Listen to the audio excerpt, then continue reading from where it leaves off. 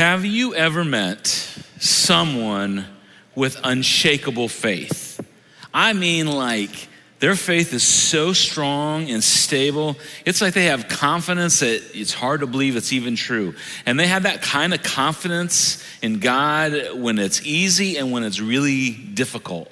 Have you ever looked at somebody that's gone through a set of circumstances and you just felt a little amazed that they still held on to God in the middle of suffering or pain or loss? And for me, maybe you've ever asked this question, is how would I do if I was in their shoes going through what they're doing with my faith, the suffering and the trials and the challenge? And they have faith when it's obvious that God cares and is there and loves them. And in those days that it may feel like God's far away, but they still they hang on to the faith, and it's amazing.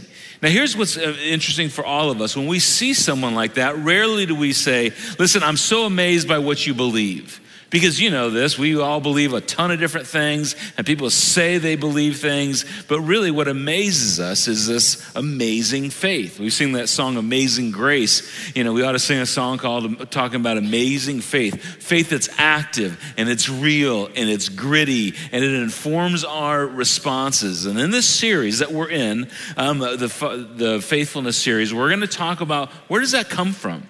How do we get it?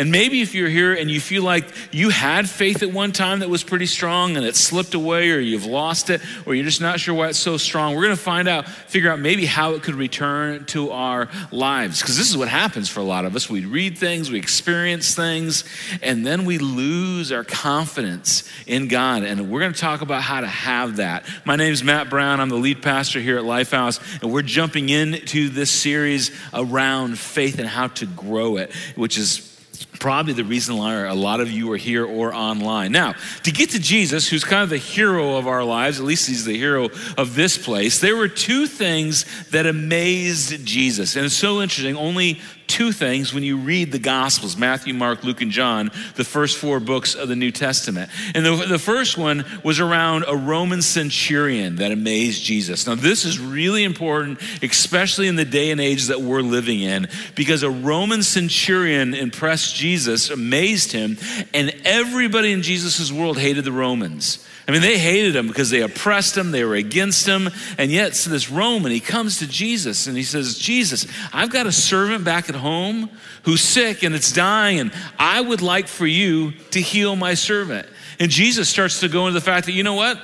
You're a Roman, and even though all my guys think I should never help Roman people, I want to make an explanation about God, and I'm going to go to your house.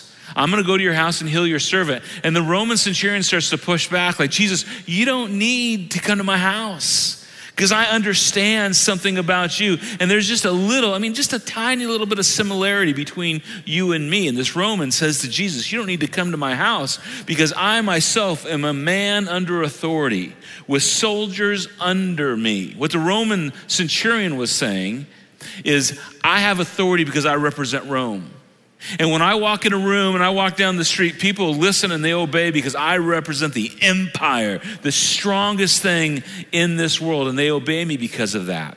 And what he's saying is essentially, Jesus, I've been watching you, and I've been hearing stories about you, and you know and I know that you represent something bigger than just what we see. You represent something bigger than the Roman Empire. And I just want you to do what I do. Give a command, Jesus, like I do. Because if I tell a servant to go do something, they're on it and they go do it. I just want you to command that my servant be healed right where you are. You didn't even have to come to my house. And remember, this was an awful, sinful Roman man that was starting to believe in who Jesus was. And look at what Matthew tells us, who was there that day. Matthew, who was probably furious about Jesus even talking to a Roman. He said, when Jesus heard this, he was amazed. I mean, I don't know if I've ever amazed Jesus, but this Roman centurion amazed Jesus. And he didn't amaze him because he asked. He didn't amaze him because he wanted a favor. That happened all the time. This is what Jesus said.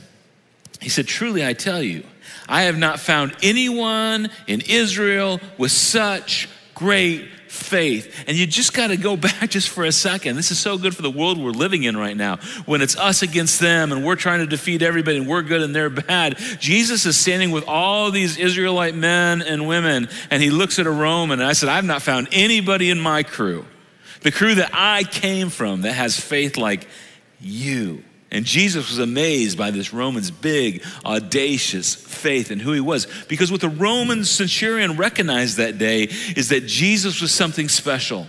And he recognized who Jesus was, and he had confidence in Jesus. And the Roman was just like, I'm all in. I need help from my friend, and I'm all in. And you don't even need to show up. Which, this is maybe helpful information, that Jesus was never marveled at anyone's knowledge or obedience. When you read the gospel, Jesus never says, oh, you're so smart, or you've memorized so many things, or you know all the songs, you say all the prayers so amazingly that I'm amazed by you. He never said that, because no one was ever that smart or understood the scriptures that well. And he was never amazed by anybody's obedience, because no one could be that obedient. But he was amazed by people's faith. At least this one guy's faith. Now, the other thing that Jesus was amazed by was lack of faith. So there's another story where this word amazed shows up. Jesus goes to his hometown of Nazareth, and he's speaking and teaching in the synagogue. And he starts to do what only Jesus can do. He starts to teach in a way they'd never heard. And there's a little bit of amazement on the crowd's part. Now, remember, these are people that saw Jesus grow up in their hometown. And then he says something that offends them. And then a little bit of jealousy and envy must have riled up in the group that was listening. And Mark tells us, who heard the story from Peter, Mark tells us that they said, isn't this just the carpenter? I mean, we know his daddy, we know he hammers nails. Isn't this Mary's son and the brothers of James and Joseph, Judas and Simon? And aren't his sisters here with us? In other words, Jesus had siblings. Mary had some other kids. Maybe you didn't know that. He's nothing special. We're a little offended and envious, and we're just here to declare, and these are Israelite people that should have known better, should have seen it coming. He's not a very big deal. And the second time in the Gospels, we see amazement in Jesus. And Mark tells us that Jesus, was amazed at their lack of faith. So here it is. What amazes Jesus? If you've ever asked the question, it kind of sets the stage for where we're going. Jesus was amazed at great faith and a lack of faith. That's why when Jesus shows up on the planet, his agenda, what he wanted people to follow him and get, is that they would be characterized by incredible faith. Confidence in God, confidence in him. When things were good, and this is the harder part, when things aren't so good, because it's easy for us to go, hey, we believe and we're in when things are trucking in the right direction. But when things, go negative, or they go dark, or we have loss, it's harder to have solid faith. But that kind of faith would inform every decision we make, morality-wise, relationship-wise, financially. And it's a little bit confusing, because when you think about faith, a lot of things pop into our mind, because faith is unlike hope and optimism. And I think we'd all say, listen, we need more hope and optimism in our world, but faith is different than hope, and it's different than optimism, because faith has an object. This is really important, and I hope I can explain this well. Faith has an object. So, for instance, you get on a plane tomorrow, right? You get on a plane, you sit in the plane, you go to 30,000 feet. I like to fly. Here's the deal with me. I like to fly. I don't know why I can't get a bigger seat without paying $1,000 extra. I think somebody's after me with it. I get in that. I've talked about this so much. I love to fly, but I hate to sit in that seat, and then the little can, and what if I can't get out? And then I go to the bathroom, and you don't want to know about that. It's all bad. It's just all bad, right? But when you get in a plane, you don't have faith in the fact you hope it works out okay. Or you're a positive thinker that, listen, we're going to get there and the plane's not going to fall out of the air. You know what you have faith in? The object of your faith, that the fact that that plane was designed by engineers and has a structural integrity that the wings don't snap off and you plummet to your death at 30,000 feet. Are you excited to travel now that I've said that soon, right? Or you have faith in the fact there's a well-trained pilot that's ready to take care of you. That's so interesting. I love to fly, and I'm not afraid to fly, but every time I'm on a plane and we come down and the wheels touch the ground, there's always this moment. And just this is kind of a church thing, but there's always this moment where I'm like, Jesus, I believe in you, and you have my whole life in your hands, and forgive me of all my sins, just to make sure we're all on the same page. I do it every time. But again, my faith is not that I'm hoping this works out. That's hope. My faith is in the fact that plane was built well and it's being flown well by the right people. And faith can lead to hope and lead to optimism, but faith is not just hope. There's an object. And the object, this is a big deal. Maybe you've never heard this before. The object of faith isn't a particular outcome. It's not wishing, hey, I have great faith because I'm hoping we get healed. I'm hoping our country turns around. I'm hoping the war stops. I'm hoping my wife loves me. I'm hoping. That is optimism and hope, and that's fine. But Jesus was not amazed by optimism. He wanted us to anchor what we believed in who we are in something more deeper. He wanted us to anchor ourselves in a person. And it's why Jesus came. The whole reason Jesus came to the planet was to point to something specific. And here's the shocking thing. Jesus established himself as the object of faith.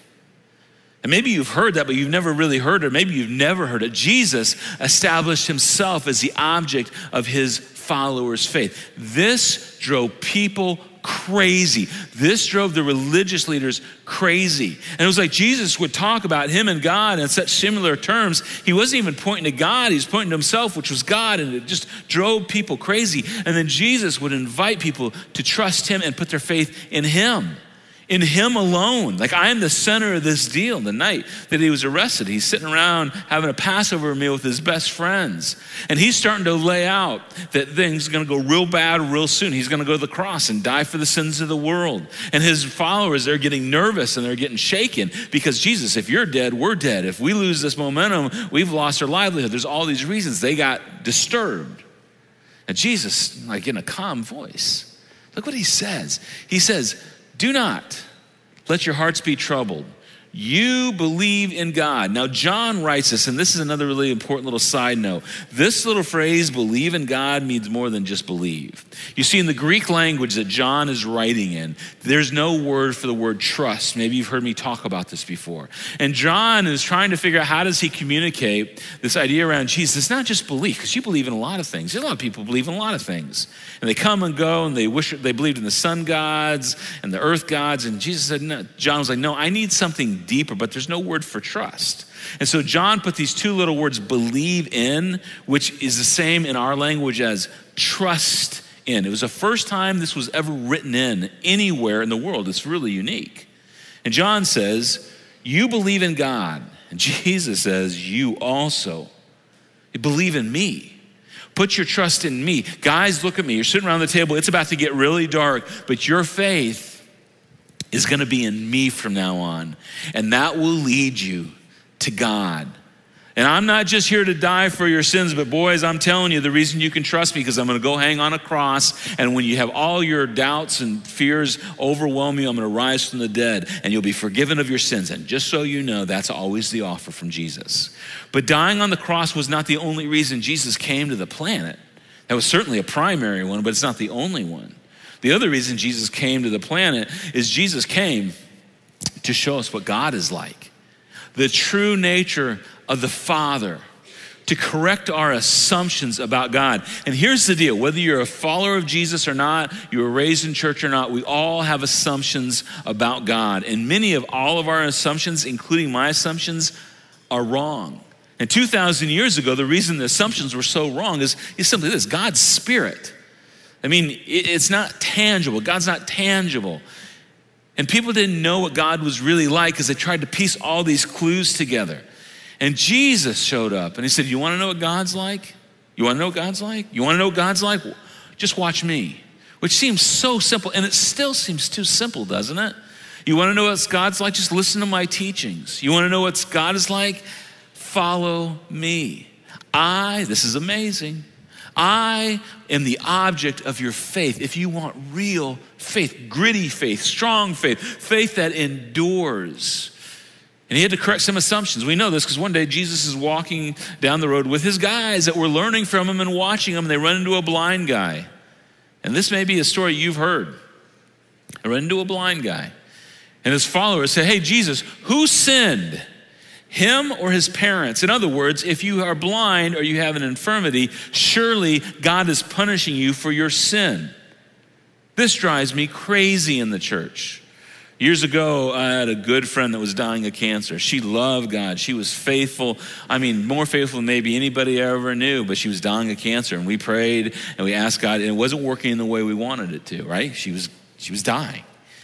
And so people approached her and said, the reason you're dying is because you don't have enough faith and you're not praying the right prayers. Now, in my old age, I become always a gentle, kind person most of the time. But when I was a young pastor, I was not always so gentle. And I heard that. I was there that day. And I just came unglued.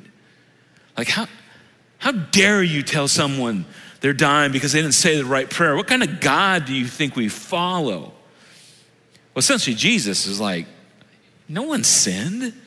God is doing something in this moment, but he's not punishing anybody. And he had to correct some assumptions.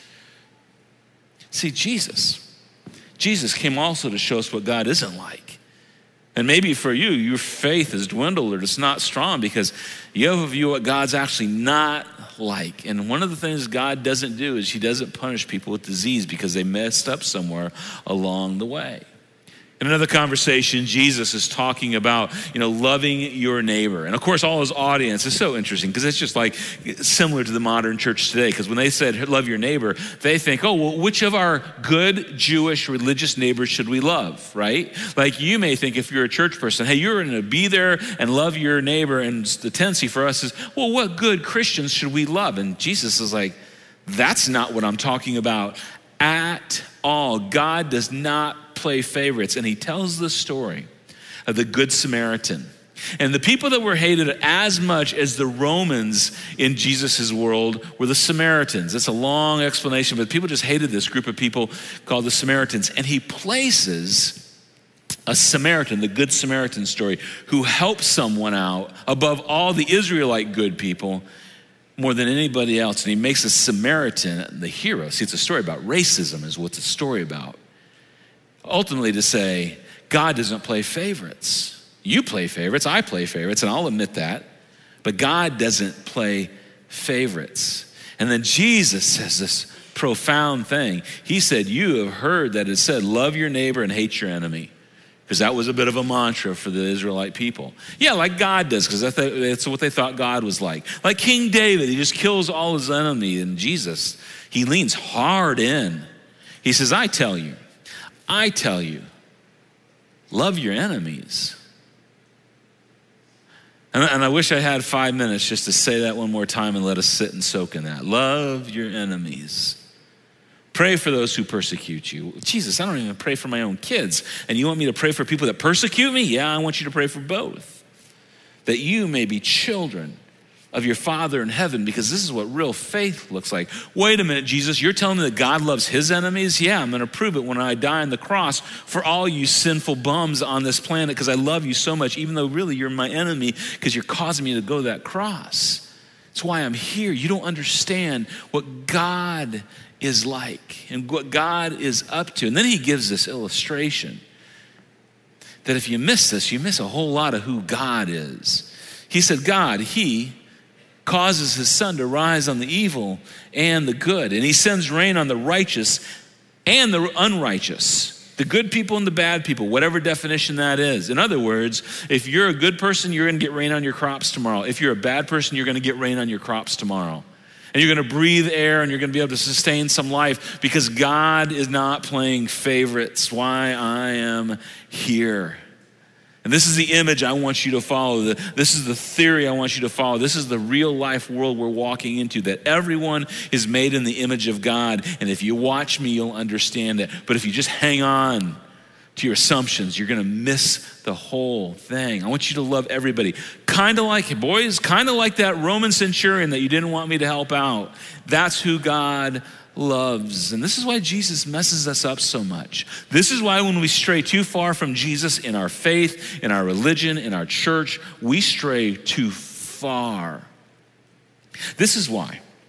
This is why when you try and figure out who God is, let me say this whole statement before you judge this or get angry. This is why when you're trying to figure out who God is, you don't start in Genesis.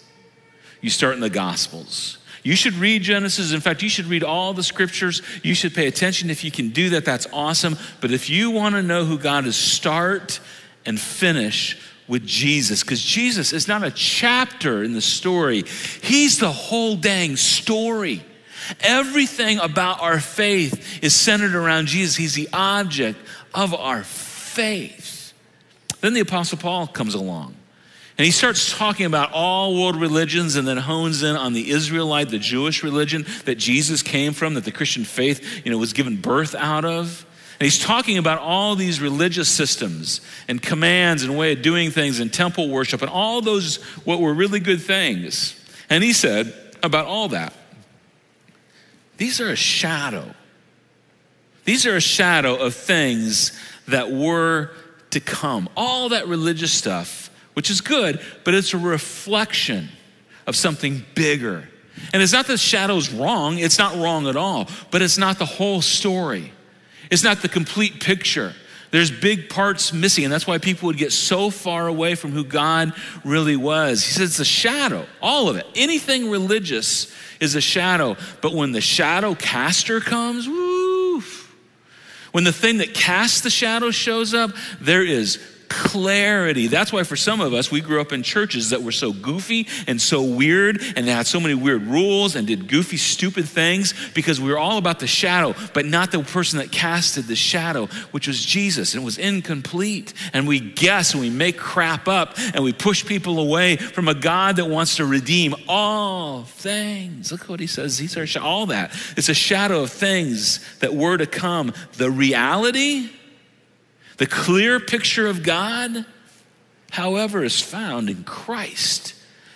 In other words, if you're guessing who God is, you don't have to guess anymore. All the other things were hints, that were clues, they were leading to something. Jesus is the fullness of God.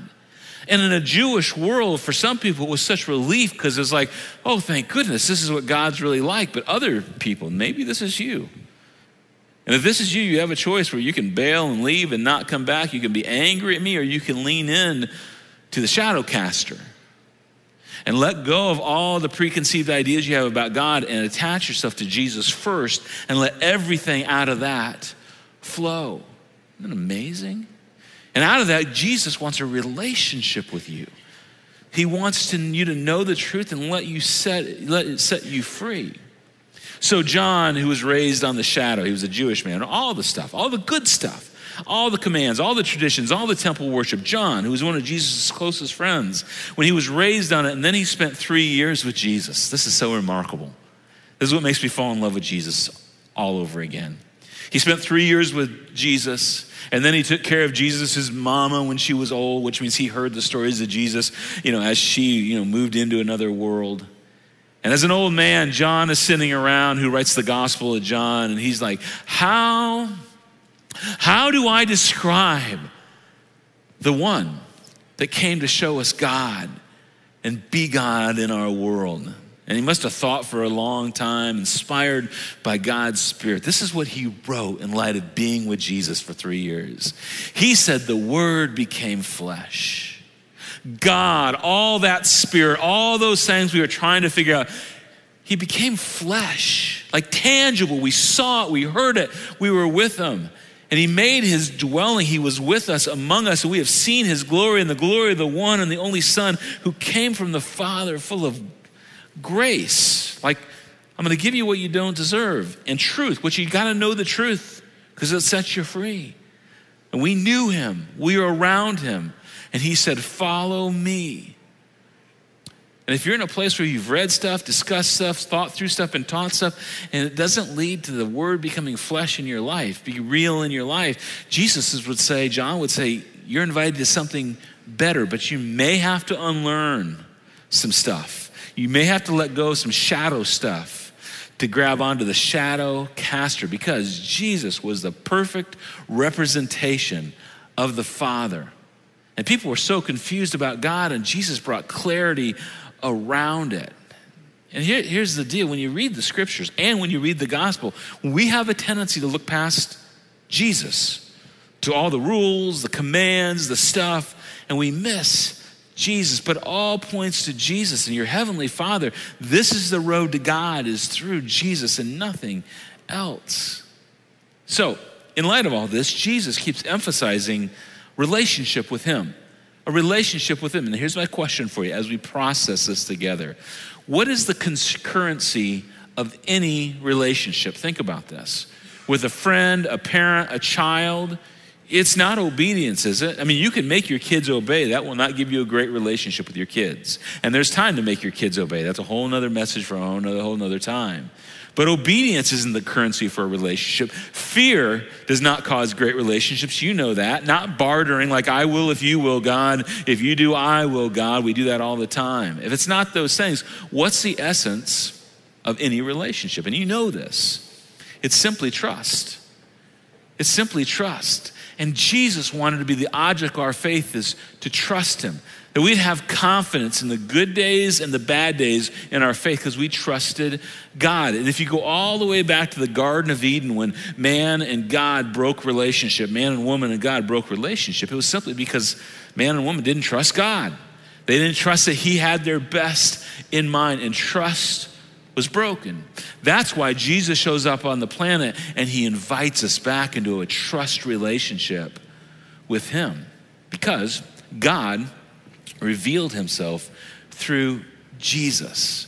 Not a shadow, not another list of rules. And if trust isn't the currency, Jesus invited people. He invited people. Next slide. Just to trust him. Like we would position our lives around the fact that Jesus is who he says and what he said and follow him. You're the object of my faith, Jesus, and I trust you. Faith that's gritty and it's strong and it's raw and it's connecting me to a God that I know he holds me in his hands. And Jesus would say, if you want to know God, you got to watch me. You got to listen to me. You got to follow me. I'm not playing favorites. I care for you all, but I'm inviting you individually into a relationship. And here's maybe something you've never heard before. Maybe you have, but maybe you've never heard this before. God is most honored by our living, active, death-defying, in spite of trust in him. I trust you, God, and you don't get here automatically. And if you're not here today, I get it. That's why we're trying to figure this out. But this is where this can lead. I trust you, God, in the fact that in light of I can't see what you're doing. And I'm scared and I'm hurt, but I'm trusting you in this. Think about this. This is what you want for your marriage, right? As a dad, you want to be so trusted by your kids and have such a reputation of trust with your kids that for some reason you don't show up in the moment you're supposed to show up. This is what you want your kids to say. I don't know where dad is, but he's coming. Well, how do you know he's coming? Because I trust him. And he's never broken trust with me before. You got a son, he's not where he's supposed to be or doing the exact thing he's supposed to be in the moment. And you say, no, my boy, he's going to come through. Well, how do you know that? Because the history of my relationship has been trust. Not bartering, not fear, not you do if I do. It's trust because I know that you are who you said you are. Trust is the currency that Jesus displayed for us. And this is what Christian maturity is. You want to know what a mature Christian is? It is not the smartest person, the most educated person, not the most well-read person. It's the person that asks this question and can answer it honestly. What would I do if I was confident God was with me? Mature Christians are able to ask that question and hang on to it. What would I do? I would do what God's asked me to do because I just believe he is. And that's a great question for you to ask, even if you don't feel like you have any faith, you don't believe, or you have like small faith. What would I do? What would I do if I was confident? Like I knew in my bones God was with me. I'm going to make a hard relationship decision. I'm going to make some hard dating decisions, financial decisions, moral decisions. And it's going to hurt and it's going to feel like I'm losing something, but I'm confident God's with me. So I'm going to do it anyway, in the good and the bad. And this is where you've seen people step up and step out in their faith and do amazing things. And when you see someone do that, when you see that kind of faith, most of the time, we want that kind of faith because this kind of faith brings peace in the middle of incredible storms and times that are upside down in our lives. This is how you get peace. This is how you have joy when it's hard to find joy. This is how you watch people have those things in their lives when it's all crazy. Now, here's why this is a big deal, and this is where I'm leading to. Over the next 5 weeks, we're going to talk about 5 things that we believe help grow our faith in trusting Jesus. And there are things that we can control, some of them, and a few of them are things that we can't control. But when they happen in our lives, they cause this weird faith. They cause this weird kind of faith. They cause an enduring faith. And what I want for you and I want for me is an enduring faith of your own. Not just like little kid faith, although little kid faith is really good. Not just high school faith that I went to camp, I sang a song and I raised my hand at the end if you've ever done that. Not just that kind of faith, although that's really important. Faith that lasts, faith that's strong. And these 5 things have been observations. And we're going to talk about number 1 next week. That when this is a part of our life, it does something. And we've asked the question, what fuels or facilitates the development of enduring faith? Adult, strong, I'm in it to the end kind of faith. Another way we've asked this are, what are the essential ingredients that when stirred together result in enduring confidence in God? Here's what I would tell you. I've been doing this for a long time. I've been a pastor for almost 30 years. I've been your pastor of this church for 15 years. And what I want for you to have, and this is if you're just watching online and not just watching online, just if you're watching online, you've never showed up in the building, or you're here every Sunday or your first time, what I want you to have is faith that endures, something you can hold on to when things are falling apart. And these 5 faith catalysts happen in every season of our lives. And this is important because active faith looks different in every season. It really does. Think about this. Your faith as a teenager probably looks different than it looks now, because as a teenager, you were walking through the teen years. Maybe your parents got a divorce and you had to kind of navigate faith. God, where are you in the middle of this? Your faith as a college student, you went off to college and maybe you had professors that told you God didn't exist, and then you had to get your own intellectual mind going, and you had to kind of navigate faith through that. Young married faith, oh my gosh, your first year of marriage, you need all kinds of faith and put all the knives and forks away so you don't stab each other, right, in that first year of marriage. Well, your faith is different in early married years. You have kids, you start praying different when you have kids, and that causes your faith to take a different turn. But it does something. And for some of you, it would say, listen, it's not having kids, it's the fact that we couldn't have kids. And not having kids have shaken my faith, and shaken my faith in a way that I did not expect, and it's hit me so hard. You lose a child, you lose a parent, you lose a marriage, and your faith, it takes on a different feel and look, but we still have to figure out, how can we have that strong faith in those seasons of life? And maybe you haven't thought about this, but you're in a season right now. I don't know what it is, but you're in a season, and this is why we're doing this series. And for some of you, you would say the season I'm in with my faith is I've about lost it, or it's really, really weak. And we want to try and figure out why and how maybe we can reclaim it. Now, just a side note on that. Here's what's so interesting after doing what I've done for so long. I don't know if I've ever heard a story of someone saying, I gave up on God, or I gave up on faith, or I quit believing, and it's centered around following Jesus. Usually people step away from faith and what they believe because all these other peripheral things. I have never heard someone say, and maybe you have, but I just tell you, I never heard someone say, listen, I'm quitting on Jesus because I don't like Jesus. I've just never heard that. In this series, we want to figure out how to handle that. And maybe the other motivation for me, and I hope it's a motivation for you, is the fact that spiritual maturity is not measured in terms of what a person knows. And I hope you know a lot and you study the scriptures a lot. I really do. It's really important. But your maturity is not based on what you know, and it's not measured in terms of experiences. This is something we mess up in the church a lot. I love singing the songs. And I love hitting my chest and getting real emotional about Jesus. I love that kind of stuff. I'm an emotional person. But my spiritual maturity is not based on how high I can raise my hands, jump up or down, clap, or say hallelujah 50,000 times. That's not the gauge of spiritual maturity. It's just not. But in the church, somehow we've made it about that. Spiritual maturity is gauged by how we respond to circumstances and how we treat other people almost 100% of the time, maybe 100% of the time. Because big faith is I'm responding, God, as if you're still in charge. And God, I'm gonna love in spite of the fact it's really hard to love right now. That, my friends, is spiritual maturity. And if someone convinces you it's something other than that, they're wrong. According to Jesus, it's trusting anyway and loving anyway. And this is where big faith comes from. This is big faith, just to get it out in front of you. And if somehow you tuned out or you're thinking about golf or lunch, just give me one more second. Come back for just one more second. This is really important. See, spiritual maturity are people who trust God in spite of. Spiritual maturity is people who love people in spite of. And they're the deepest people you know. In spite of people, I trust and I love is what spiritual maturity looks like. And you can't explain this. You see this happen in somebody else's life. It's just like, how are they like that? And I don't even know, but I think I'd like to be like that.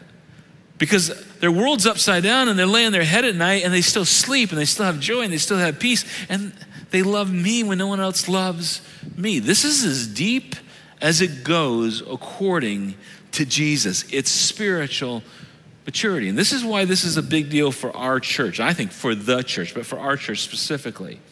Because when you know, like I can quote you the whole book of Acts, I can tell you about Ephesians, and I got great things. When you know but you don't do, you're just proud. And you know some Christians like that. And if you're like that, stop being like that. When you know but you don't do, you just get prideful. And when you do, like I do all the right things, I'm doing for people, I'm doing, but you don't do it with love, you just get judgmental. And you don't want to be proud, and you don't want to be judgmental, and you know you don't want the church to be that way. So over the next 5 weeks, we're going to talk about ways that we can do this well and have faith that's gritty and strong. And it will not be easy, but if you decide to come back, in fact, I hope you come back for every message or watch everyone online. At the end of it, you might experience real faith, mature faith, faith that can last through the good times and the bad. And this is a big deal. For those of you that feel like maybe your faith is slipping away through your hands, you might rediscover what God is really like. So come back next week for the first of the 5 faith catalysts. Let me pray for you, then I'm going to get you out of here. Heavenly Father, I am so grateful that we get to read and understand who Jesus was, the object of our faith. I pray for the rest of our lives, for those of us that follow you, Jesus, we would hold on to that first and foremost. And for the people that are online, in the room, watching, listening, that just aren't sure. They're not sure they believe, they're not sure they want to be part, that they would not get confused by anything else but you, Jesus. And then hopefully us representing you well. Help our faith to grow, to be strong, to be gritty, to be raw, and have confidence in a God that absolutely, without question, loves us. It's in Jesus' name I pray. Amen.